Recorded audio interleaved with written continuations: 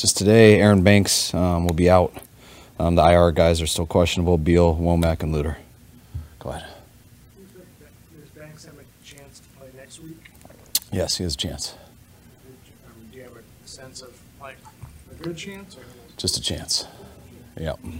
How are the three IR guys coming along? They're coming along well. They've had 2 good weeks. It was nice to have our practice. It's been nice having this week. They got another week left. Fortunately, that week isn't the best week, being a Thursday night game. So yesterday was their main full speed practice, but still got another week with them. With them, are you looking for something that says, hey, they're ready to play again, or is it just going to be a situation where something's going to have to open up for them? It's more of that. I mean, they're all showing that they're healthy enough to play and stuff. It's getting back into it and having to figure out the roster with those guys. How's Danny Gray progressing in his recovery? Danny's good to go. He's getting right there. He's in that same situation. We'll see how it goes with these numbers, but I think he's right around now, able to be able to come back and help us. So we'll see when we need him with the numbers. You guys have Jason Brett in yesterday. Give him a look. Yeah, we've tried him out. We don't have him signed yet. Work through that over this weekend and see how it ends up for next week. Sign him to the active roster or practice? Most likely practice squad. That's what he was on at Houston. So that's what we're looking into him right now. But nothing official yet. Did you get a chance to watch him? I didn't, no. You're encouraging them. Yeah, I heard they were good in Houston, and they've been, when we worked them out, everyone said it was good. So I think you guys know how I feel about JV. So it's amazing that he's even back and able to do that stuff. So if we got a chance, we'd love to get him in here. What did you see, like, just over the years with him on the DBs, even when he wasn't playing, just how he kind of was a coach in the room? I mean, JV has been one of the most respected guys we've had in our building. Just the way he carries himself, how talented he is, how, you know, when you just look at his footwork and how he played with us, like, guys always looked up to him in that way. I think he was a mentor to a lot of guys, but it was just the perseverance and how he carried himself that guys loved. I've never seen, when he did work out here, the first time about a month ago or whatever it was, we had about 7 players just go out and watch it, which I've never seen that before. So it just shows how our team felt about him.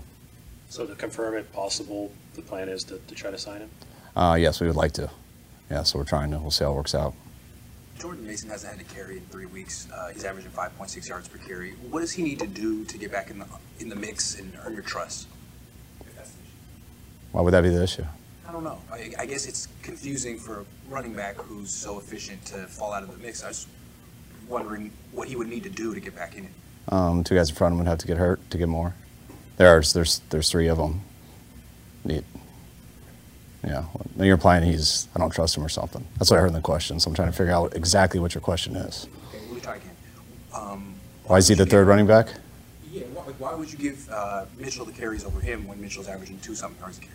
Well, we look at more than stats. Mitchell's our number 2 back. He's done some pretty good things here. Certainly. And JP's our 3. He's been our 2 at times, but that's how most cases are in the NFL.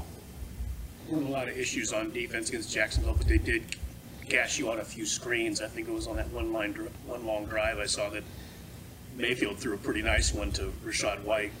And is that a good part of their game, is screen games? I mean, you'll have to watch out for. Yeah, I mean, everyone does screens, and it's about catching it at the right time.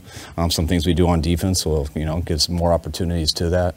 Guys have got us, but we're always expecting it. We expect it every week, and the success people have had, we know it's going to only come more, and it's going to keep coming more and more until we do better at it. Wilk said yesterday that, over the line, he did a few things with coverages to be a little more sticky and just disguise things a little more on the back end. Obviously, he's been doing this a long time, as a secondary guy. It's not like he didn't know this stuff before. Is that just an example of him getting more familiar with what he inherited and the personnel and the best way to use it? I think, yes, but I think he does that every week too, sometimes more than others. Depends on what quarterback you're playing, how you tie in the whole scheme together.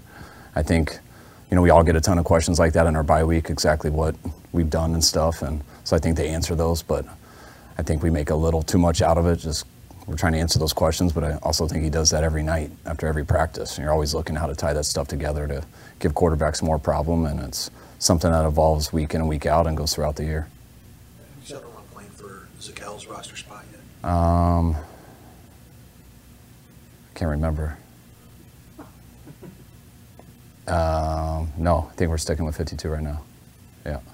You mentioned the other day that you respect Baker Mayfield and what he plays quarterback? What specifically about him do you like? Just watching how he plays. You watched him last week. I mean, how decisive he was, how he gets rid of the ball.